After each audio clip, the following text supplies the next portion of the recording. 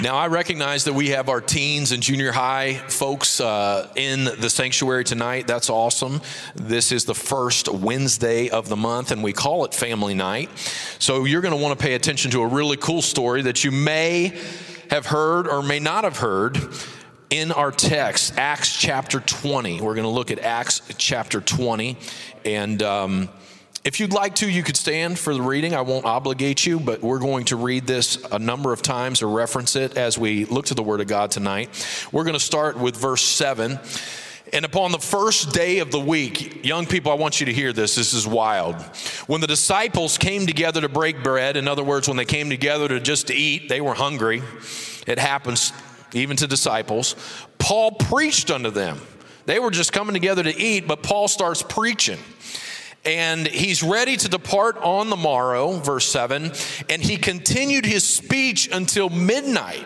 So bellies were full, the preaching had commenced, and it had persisted all the way until midnight. Someone say midnight. Verse 8, and there were many lights in the upper chamber where they were gathered together. And there sat in a window, watch this, I want you to get your thinking caps on. I know we don't have to be too creative now, but think of like how Steven Spielberg might put this on the big screen. You've got this room full of upper lights. You've got these disciples. They've had food. There's an apostle preaching. And there is a man sitting in a window, a certain young man named Eutychus. Eutychus. Now, that name is actually a name that means fortunate or blessed, or we might interpret it as lucky, but I got to tell you, I wouldn't feel like it if that was my name. So this young man sitting in the window, Eutychus, and being fallen into a deep sleep, and as Paul was long preaching, he sunk down with sleep. Everyone say sleep. And fell down from the third loft. It's a bad day, guys. A young man hanging out in the window there with the church in the upper chamber, and he falls asleep. And I have seen some funny situations when people fell asleep in church. Has anybody ever seen that? Yeah, amen, amen. That's good stuff, by the way. But in this case, it was not funny. He fell out the window from the third loft and was taken up dead. Taken up dead. We're going to look at the gospel according to Luke. Look at Luke, the 18th division. And I just want to focus on the latter part of verse 8, Luke 18 and 8. This is the last thing that Jesus really has to say as he concludes the parable of the unjust judge. And he says, nevertheless, that's an intense word, nevertheless. It's almost like saying, you know what? You can almost forget about everything else. Everything I just said aside. Nevertheless, when the Son of Man cometh, shall he find faith on the earth? Shall he find faith on the earth? If I could, I just want to minister a life application lesson to us tonight. I feel like the Lord has shown me a tremendous parallel between this passage and this very physical story and where we are in time and what the church needs to be aware of. If I could, I'd just like to share a thought. Eutychus and me. Eutychus and me. Would you join me? Let's pray. Father God, we thank you for your presence that is here. You are the great I am. We thank you for loving us. Lord, we've not gathered in vain. I know that this moment is ordained, and I pray that you would anoint my lips and that you, Jesus, would use me as your vessel. I pray that you would anoint our ears collectively, our hearts. God, when we leave this place, we want to be edified by the word of God. We want to have enlightenment, God, that can only come from you and by divine revelation. And I pray in the name of the Lord that you would increase our faith tonight. We commit this time to you and we give you glory in all things. And the church said amen. Amen. You may be seated. Somebody say preach. Yeah, that's it. Now that wasn't what I'm going to necessarily do. I think we're going to teach tonight, but Paul's third missionary journey is recorded in the book of Acts, between Acts 18 and Acts 20. And it's on this journey that he set sail for Ephesus. Now, y'all remember what happened when he got to Ephesus in Acts 19. It's an apostolic favorite. We love it. He comes across certain disciples, certain believers, and there he says to them, he says, hey, have you received the Holy Ghost since you believed? I love it. I don't know if there was small talk before that or not, but he just went straight to the heart of the matter.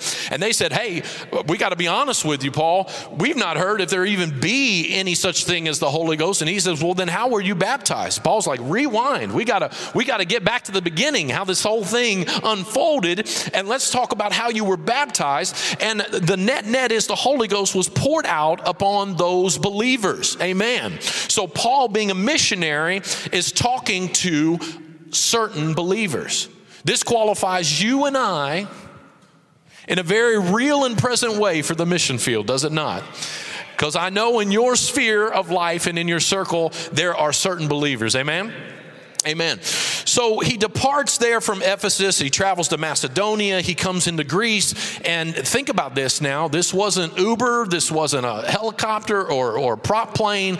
But this is all by foot or maybe by beast. And here is Paul on his missionary journey. And the reason I said let's all say preach is because Paul was about the Great Commission.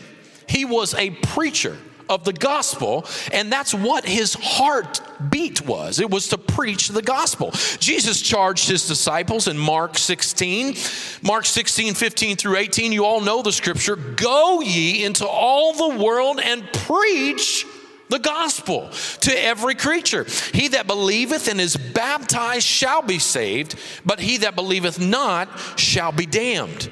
And Jesus continues. That's not all. I'm not telling you just to preach the gospel, but I want you to understand that there are signs that will follow them that believe. Now think about what he just said. A lot of times we interpret it as following the disciples.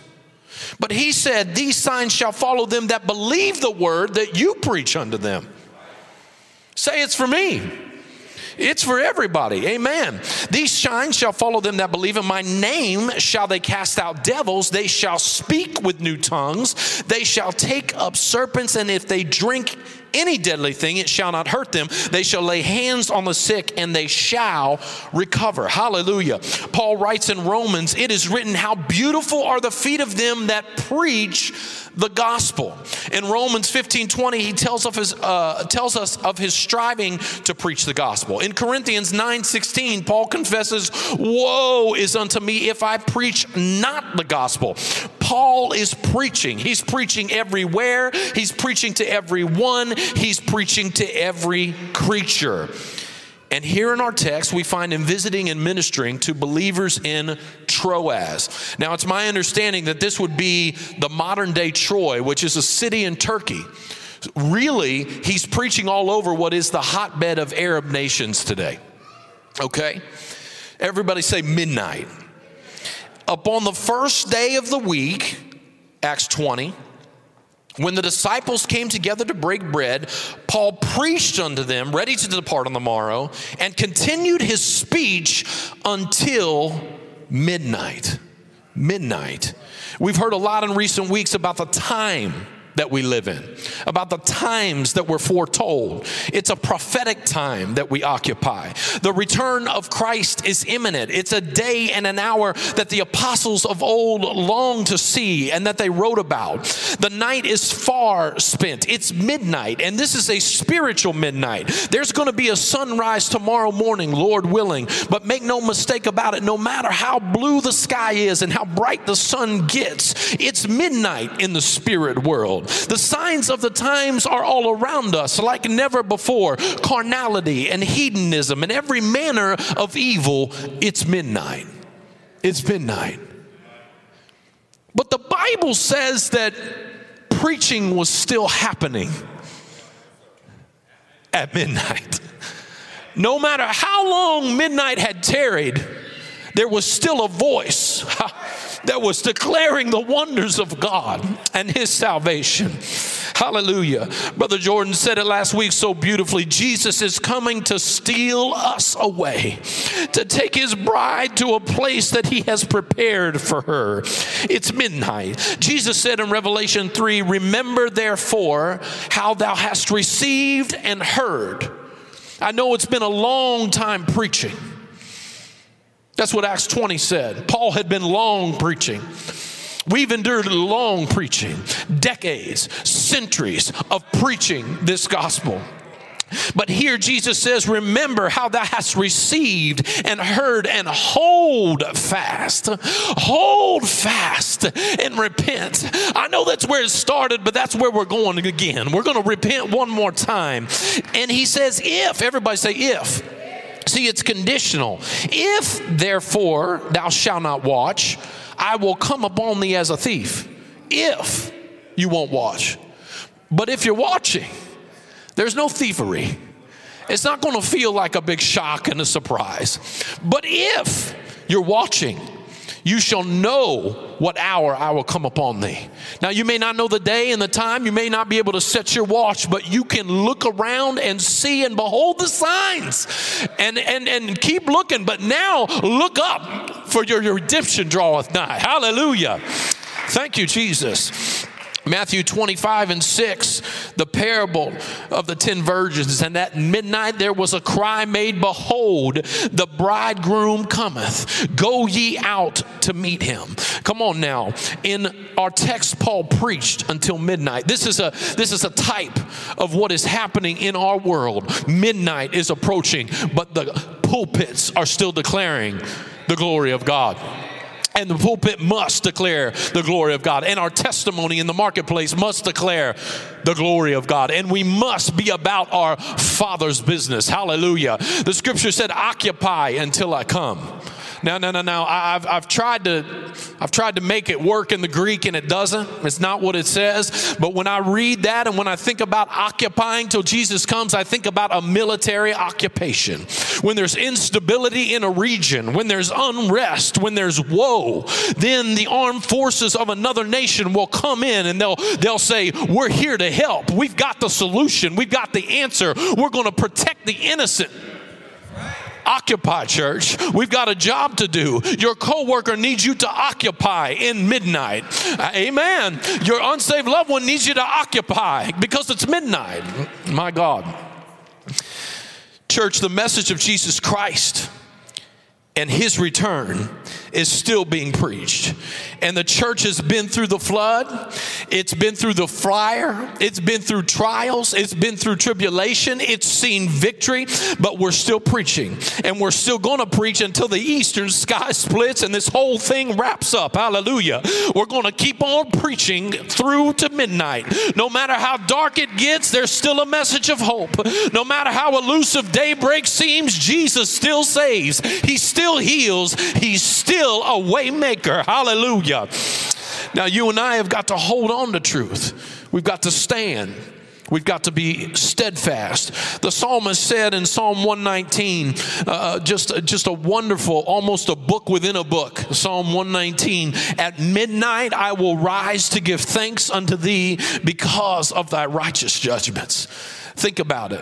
Think about it. At midnight, in the darkness of night, I will rise and give thanks unto thee because of thy righteous judgments. Come on, where is the sound of the redeemed?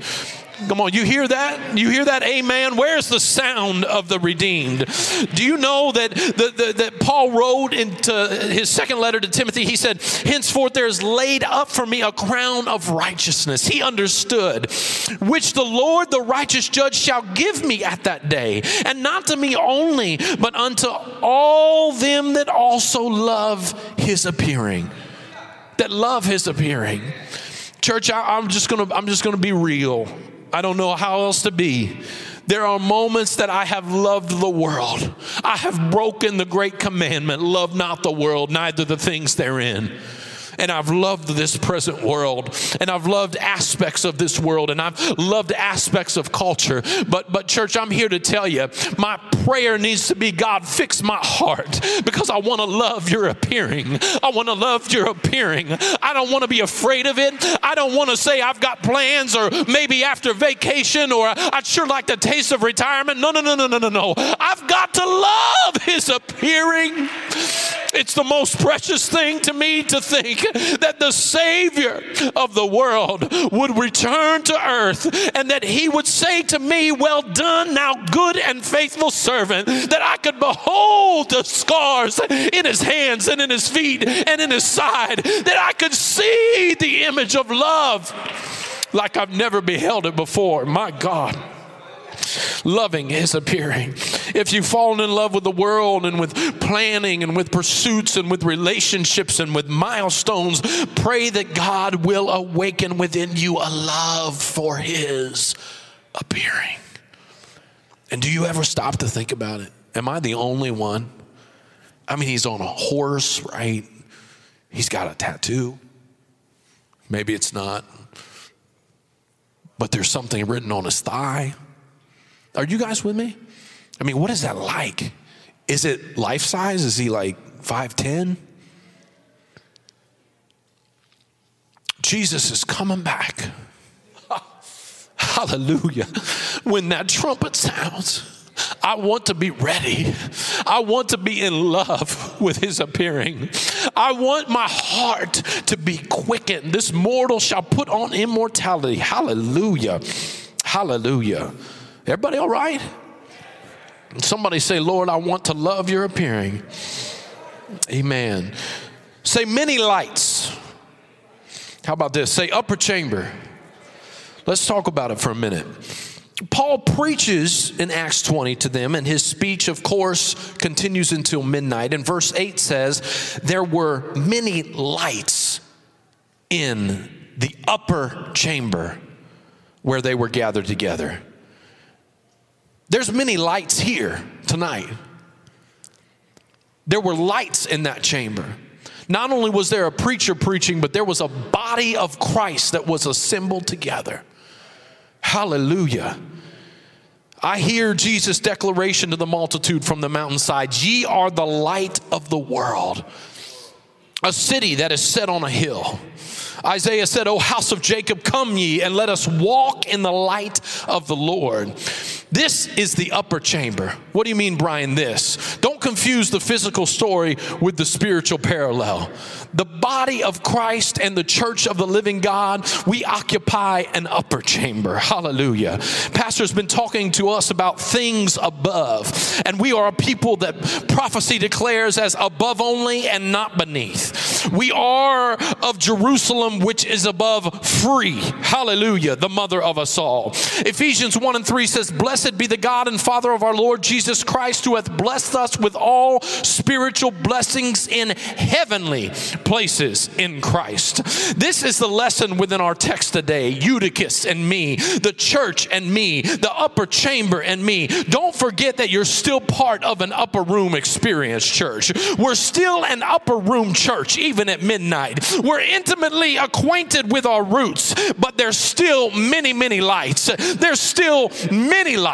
There's many lights within the body. When we walk into this world, we illuminate darkness because we are the light of the world. There are many lights in the earth at midnight, and we've been preaching a long time. It's midnight now, but there's still many lights. Ephesians 2:6, God has raised us up together and made us sit together in heavenly places in Christ Jesus, in an upper chamber. Jesus said further in the Sermon on the Mount, Matthew 5:16, let your light so shine before men that they may see your good works and glorify your Father which is in heaven.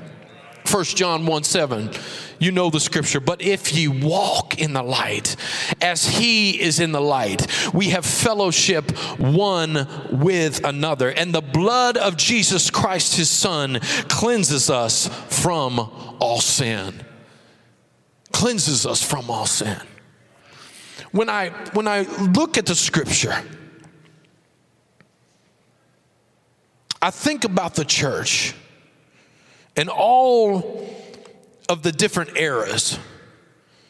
I think about the stories of old at the turn of the last century when we hear about street preachers having tomatoes thrown at them.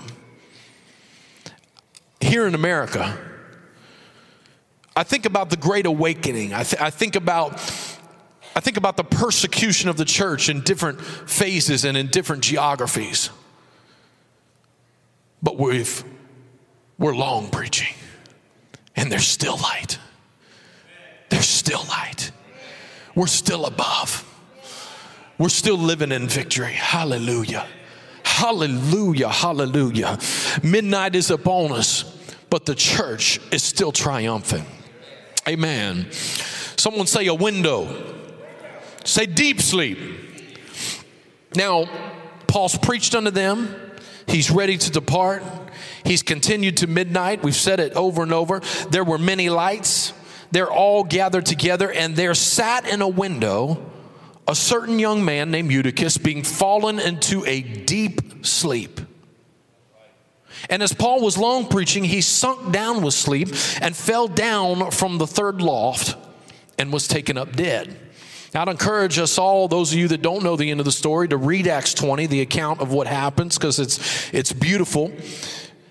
But this account that we're focused on right now is the deep sleep. This is the crux of the Eutychus and me lesson. Yes, there are many lights. Yes, we're in the upper chamber. Yes, we're still declaring the word. But make no mistake, it's midnight, and with midnight exists the place where the light and the night come together. There's a place when utter darkness, where utter darkness, and where light, Brother Jordan, where they meet. And I'm talking in the spirit right now. I'm not talking about physical. But in that place that where light and night are at juxtaposition is where we find ourselves right now. The lights are still burning in the upper chamber. But midnight is right there. It's right there, and we feel it, and we hear about it. And some people want to call our attention to it more than we need to give our attention to it. There's a difference between being aware and being immersed. We've seen plenty of churches get so relevant that they're relevant to everything but the gospel. So here we are. And I want to say tonight that the light in the upper chamber and the darkness of midnight are not in harmony. They're not even close. But rather where they meet is a precarious place. It is so precarious, in fact, that being too close, too familiar, too acquainted, and entertaining it too much can extinguish the very light that burns bright in the upper chamber. Being too casual with that place can rob you of the upper room experience and blessing. It's at that junction of light and night that eyes become heavy and they cannot see, and that hearing is no longer a faculty that is sharp and that is sensitive. The word of the Lord came to the prophet Ezekiel 12:2, and said, Son of man, thou dwellest in the midst of a rebellious house, which have eyes to see and see not. They have ears to hear and hear not, for they are a rebellious house. That word rebellious in the Hebrew literally means bitter. Has anybody encountered any bitterness in the world? We even when we're sowing the word of God, we encounter spirits that are bitter. Angry at this people, angry at God, angry at... There's a bitterness in the world. My God.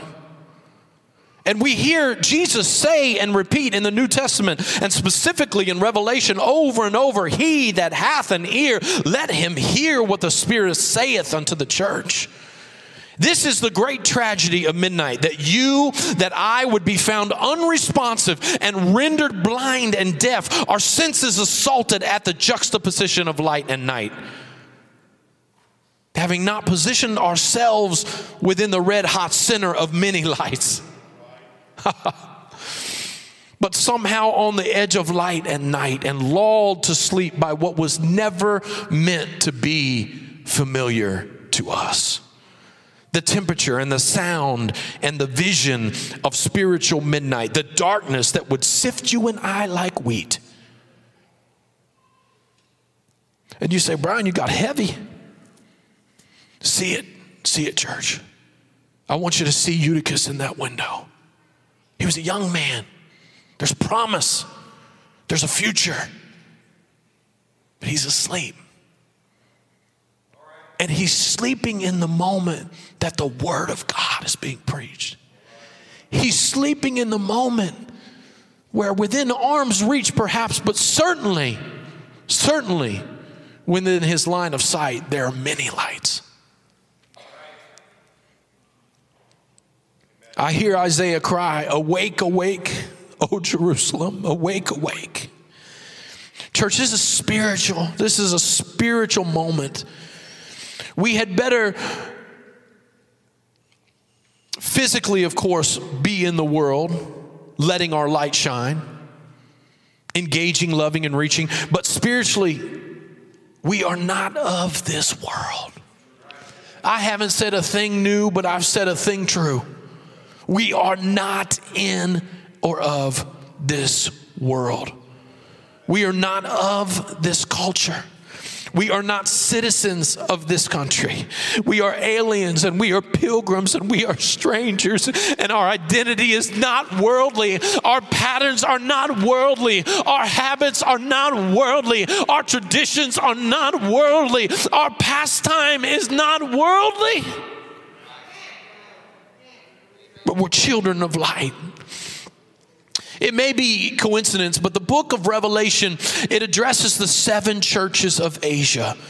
And in each one of the addresses, it starts out by saying, to the church in, and then it will say the city. But out of the 7 churches, this is curious, 2 of the 7 do not say to the church in. 2 of them says to the church of. And our example that we always default to, man, poor church of Laodicea, however we're going to pronounce it tonight, where we talk about their lukewarmness and how it was like vomit to God, that he would spew them out of. They were a church of Laodicea. Not in, but of. Friend, God is looking for a people that is still full of light, even at midnight, a people that are still an upper chamber people, a people that are long preaching, still reaching, still declaring the word of truth in the world, but not of the world. In the world, but not of the world. There's nothing about this world that I'm of. I'm in Cincinnati, Ohio, but my identity and my speech and my priorities and my perspectives and my motives, they are not of Cincinnati, Ohio. Can I just make it plain? I don't talk like Jamar Chase. I don't talk like him. And you know what else? I don't share the ideologies of Cincinnati public schools. I'm just going to put it out there. And here's a little current affair blurb. I don't vote for legislation that would say that a minor could hide an abortion from her parents. Do you understand what I'm saying? Don't get too close to the darkness or you'll fall asleep. There's danger there. We are the church of the living God, and we love the truth of his word, the power of his might, the deliverance that comes by and through the preaching of his precious gospel. Hallelujah. Be careful of that window. Be careful where light and night come together. There's voices there that will put you to sleep. There's temperatures there that will dull your senses. There's culture there that will leave you fallen from the upper chamber and everything that is above. Above. We used to sing in Sunday school, y'all remember? I didn't mean to raise my voice tonight, but you know I would. Be careful, little eyes, what you see. Y'all remember that one? Be careful, little eyes, what you see. For the Father up above is looking down in love. So be careful. Be careful. Be careful, little ears, what you hear. This is a lesson for midnight. Be careful. Be full of care in a world that doesn't. Be careful. Somebody say faith. We open with Luke 18:8 as part of our text. This is again found at the end of a parable, and Jesus says, nevertheless, when the Son of Man cometh, shall he find faith on the earth? We're not going to get into the parable of the unjust judge tonight. I think that nevertheless transition is a strong enough word to give me confidence to focus on the question that Jesus submitted all by itself. When the Son of Man returns. When the Son of Man returns. Can I say it like this? When it's midnight, will the Son of Man find faith on the earth? At midnight, where will faith be found? Where will the Son of Man find faith? I don't know about you, but this started with me a number of years ago. When I see God pose a question, I'll put a little question mark in my margin there. And the very first question in Scripture is rhetorical, and it comes to Adam. After that great transgression, after Adam and Eve have sinned, and Jesus comes like he has into the garden at the cool of the day, and he says, where art thou? Where are you, Adam? And this question that Jesus poses, it's the only question that I could find that is relevant to the end time that Jesus poses. And it's akin to the very first question he ever asked. Where is your faith? Will I find faith on the earth when I return? And the question begs of us to ask a question. Where is my faith, Lord? Where have I put my faith? My God. And what have I done with it? Because the truth of the matter is, no matter how panicked you get tomorrow morning if you lose your keys, it's still a bigger deal to lose your faith. That's right. No matter how panicked you get when you can't find your wallet and you start thinking about the credit cards you need to cancel and the driver's license that you lost, and now I'm going to have to go to the BMV. They're going to have to take a whole new photo. But I'm telling you right now, lose your wallet before you lose your faith. Come on. I need somebody to understand that Jesus wants us to know where our faith is when midnight arrives. Hallelujah. I've got to understand and inventory where my faith is. That is to say, I've got to understand and inventory my persuasion.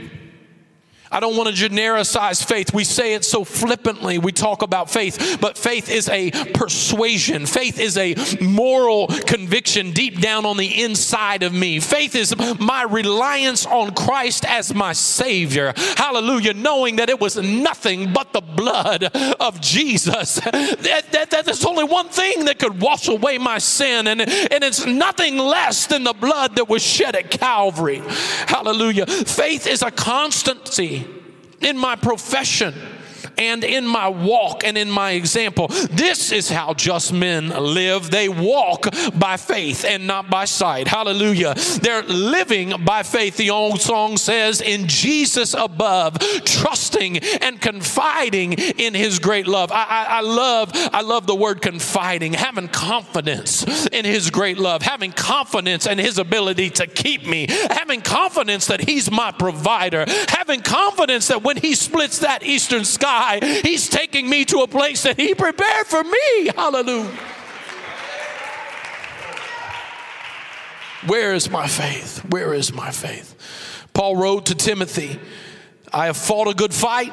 I have finished my course. I have kept, someone say kept. I have kept the faith. Eutychus, where is your faith? Where is your faith? What happened, Eutychus? Now this is a Mythbusters moment. I'm gonna go where I probably should fear to tread, but we all got to stay awake. So Jesus never esteemed little faith. He never esteemed weak faith. And God help us, he certainly never esteemed no faith. And it would be easy for me to just start preaching faith and we get into Hebrews 11 and we can just get into some stuff I love so much, probably my favorite subject. Yes, Jesus taught us that faith is as a grain of mustard seed and that as a grain of mustard seed, it's powerful. So powerful, in fact, that it's a moving mountains level faith, that it's a casting sycamines trees away level of faith. But our understanding of faith, it cannot be hindered by the idea that because a mustard seed is so small that my faith could be small. You may say, well, Brian, well, why would you say that? I mean, we sang songs, faith, faith, faith, just a little bit of faith. And then you cut. You don't need a whole lot, drop it. Just use what you got. You guys remember, that's a good one. Old 2/4, 3 chords, can't miss. So you know. But Jesus rebuked his disciples time and again for unbelief and little or wavering faith, and he praised those that believed and esteemed great faith over and over again. Each of the synoptic gospels testify the account of the man that brought his demon-possessed, his vexed son to Jesus. And he said, I brought him to your disciples first, but they could not heal. They could not cast out the devil. They could not perform the miracle. And Jesus rebukes his disciples with incredibly harsh language. He says to them, you are faithless. He goes beyond that. He says, you're perverse. And then he goes even beyond that and he says, how long am I going to have to even deal with you?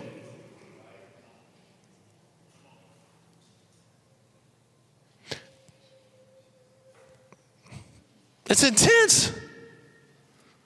This isn't a picture of the Savior that we always present. So, Jesus is displaying this frustration with their faithless condition, and they begin to inquire of Jesus, and they say, well, we tried. Why couldn't we cast out this devil? Why couldn't we perform this miracle, Lord? What's the deal anyway? We thought we had it. And Jesus has already rebuked them, right? And then he elaborates and he says, this kind of power comes only by what? By prayer, say it with me, and fasting. Amen. Prayer and fasting. Friend, I have to tell you, I have to remind you, anemic, inadequate faith leaves us ill-equipped to walk in power and in the promise of God.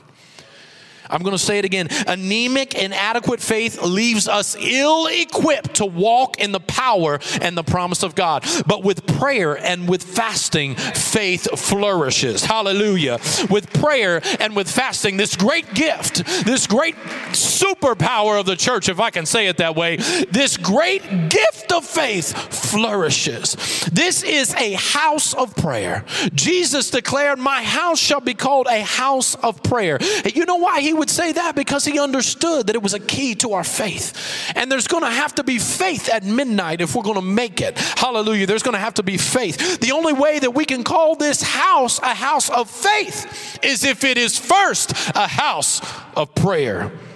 Jesus called the centurion's faith great faith. Jesus told the Canaanite woman, great is your faith. Jesus said of the worship that was demonstrated by the woman that anointed his feet and with her tears and dried them with her hair, he said, thy faith has saved thee. Elsewhere, when healing the blind, Jesus said, according to your faith be it unto you. Amen. Did we announce family prayer? Okay, I just make sure we didn't miss any announcements here tonight. Family prayer. You say, I've got plans. That's okay. But pray.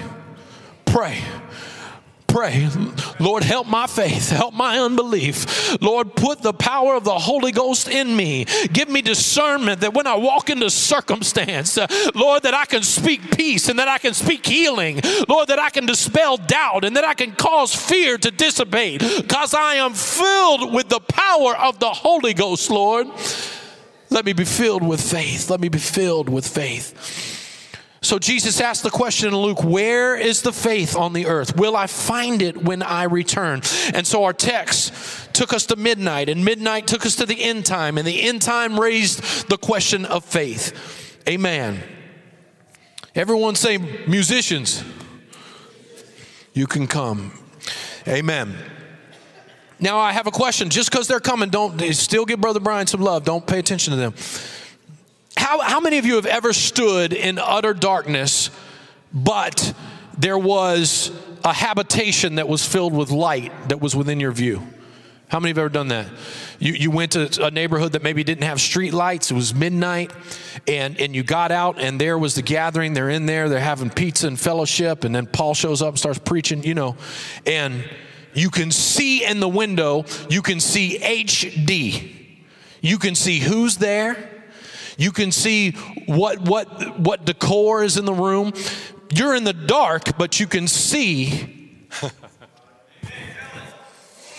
into the chamber where the light is on. Ooh, I feel the Holy Ghost. Hallelujah. Now, conversely, how many of you have ever stood in a well-lit habitation and it was dark as night outside and you looked out the window and could see nothing? See, this is a picture of what the church is to the world and what the world needs to become to the church.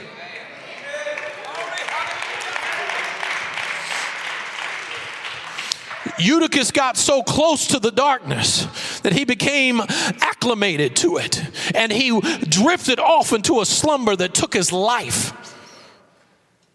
But see, when you're on the outside looking in, you can see clearly there's something different about those people. They've got a salvation, they've got a praise, they've got a joy, they've got fruit of the Spirit, and it's a contrast to what's happening in midnight.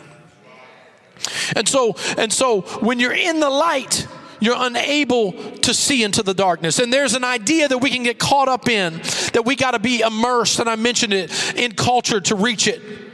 And that we have to know the ins and outs and the news and the woe, and we have to acquaint ourselves with the depravity, or even worse, that it's okay to entertain that darkness. Friend, I want to raise the message in your hearing, in your conscience. Walk in the light as He is in the light. Walk in the light as He is in the light. Let the darkness behold the light. There's no call for the light to behold the darkness. In fact, Jesus said in Matthew 6:22, the light, this is a different Greek word. The light, Matthew 6:22 and 24, if you have that media team, the light of the body is the eye. What is he saying? The light of the body is the eye. He's saying you're going to be filled with whatever you behold. The light of the body is the eye. If therefore thine eye be single, in other words, if your eye is clear, if you're seeing clearly, if you've got 20/20 vision, then your whole body shall be full of light. You're seeing with purity, you're seeing with clarity. But if thine eye be evil, in other words, if it's diseased, then the whole body shall be full of darkness. If therefore the light that is in thee be darkness, how great is that darkness? That darkness is obscurity. You won't be able to see any of the things that you need to see. So the light of this body is whatever I'm beholding.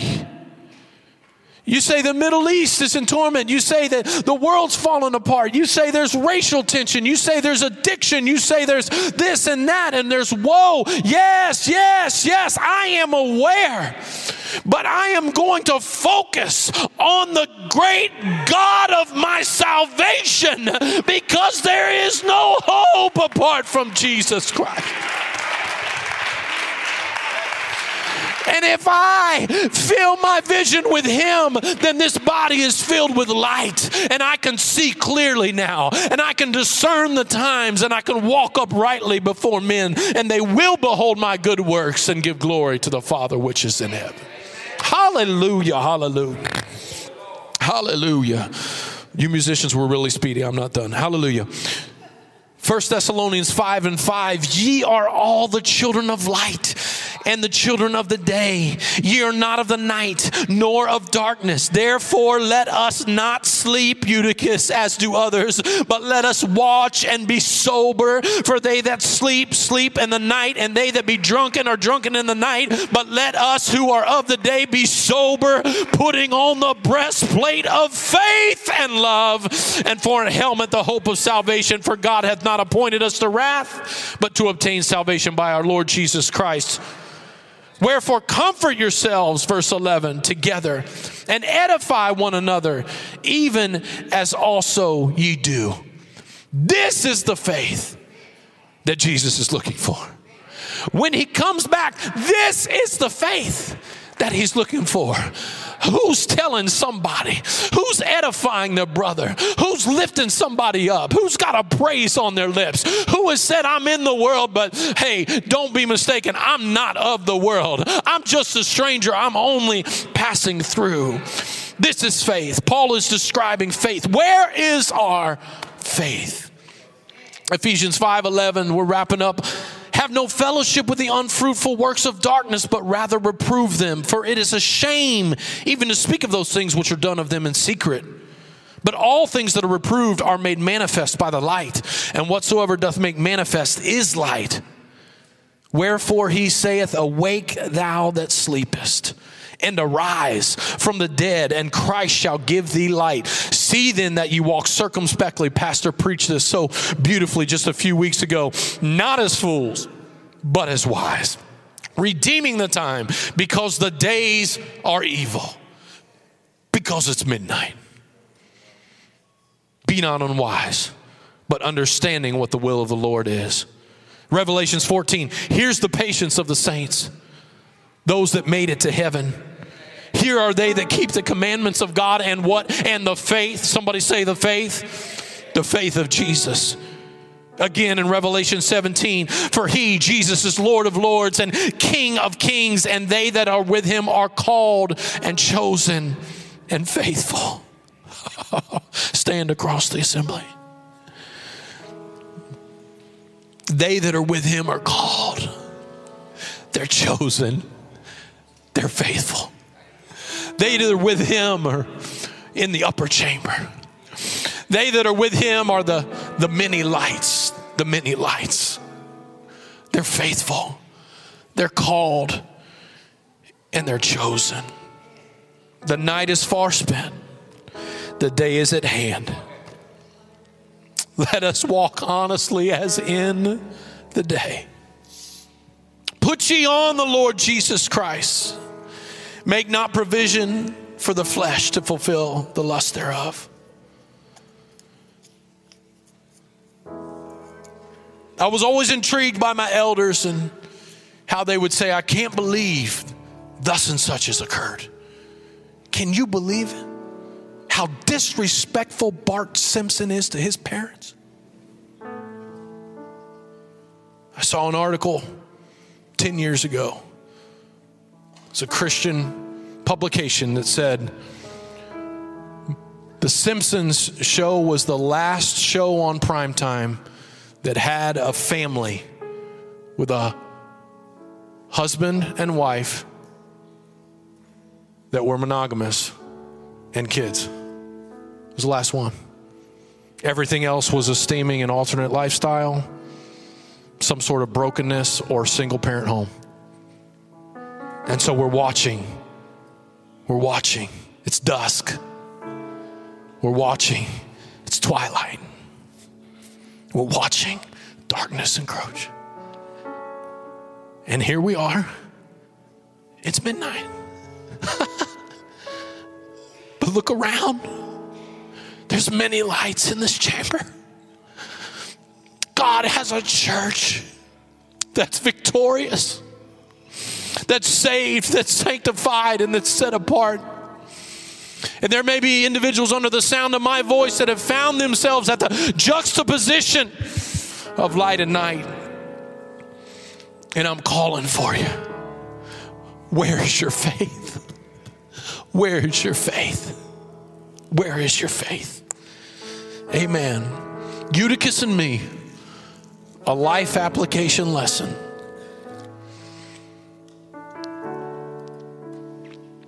I don't know about you, but when Jesus returns, he's going to find faith in the earth. If I'm still here, he's going to find faith in the earth. I have made up my mind. I'm fully persuaded that there will be faith in the earth. Amen. Musicians, please sing. Let's usher in the presence of the Lord. These altars are open. You have an opportunity to give of your tithe and free will offering tonight. But I would ask you to, if you don't know what prayer to pray, just come forward and say, Lord, help me to love your appearing. Help me to love your appearing, God. Strengthen my faith, Lord. Help my unbelief. I want to be ready. I want to be ready. I want to be one of the many lights, God. In Jesus' name.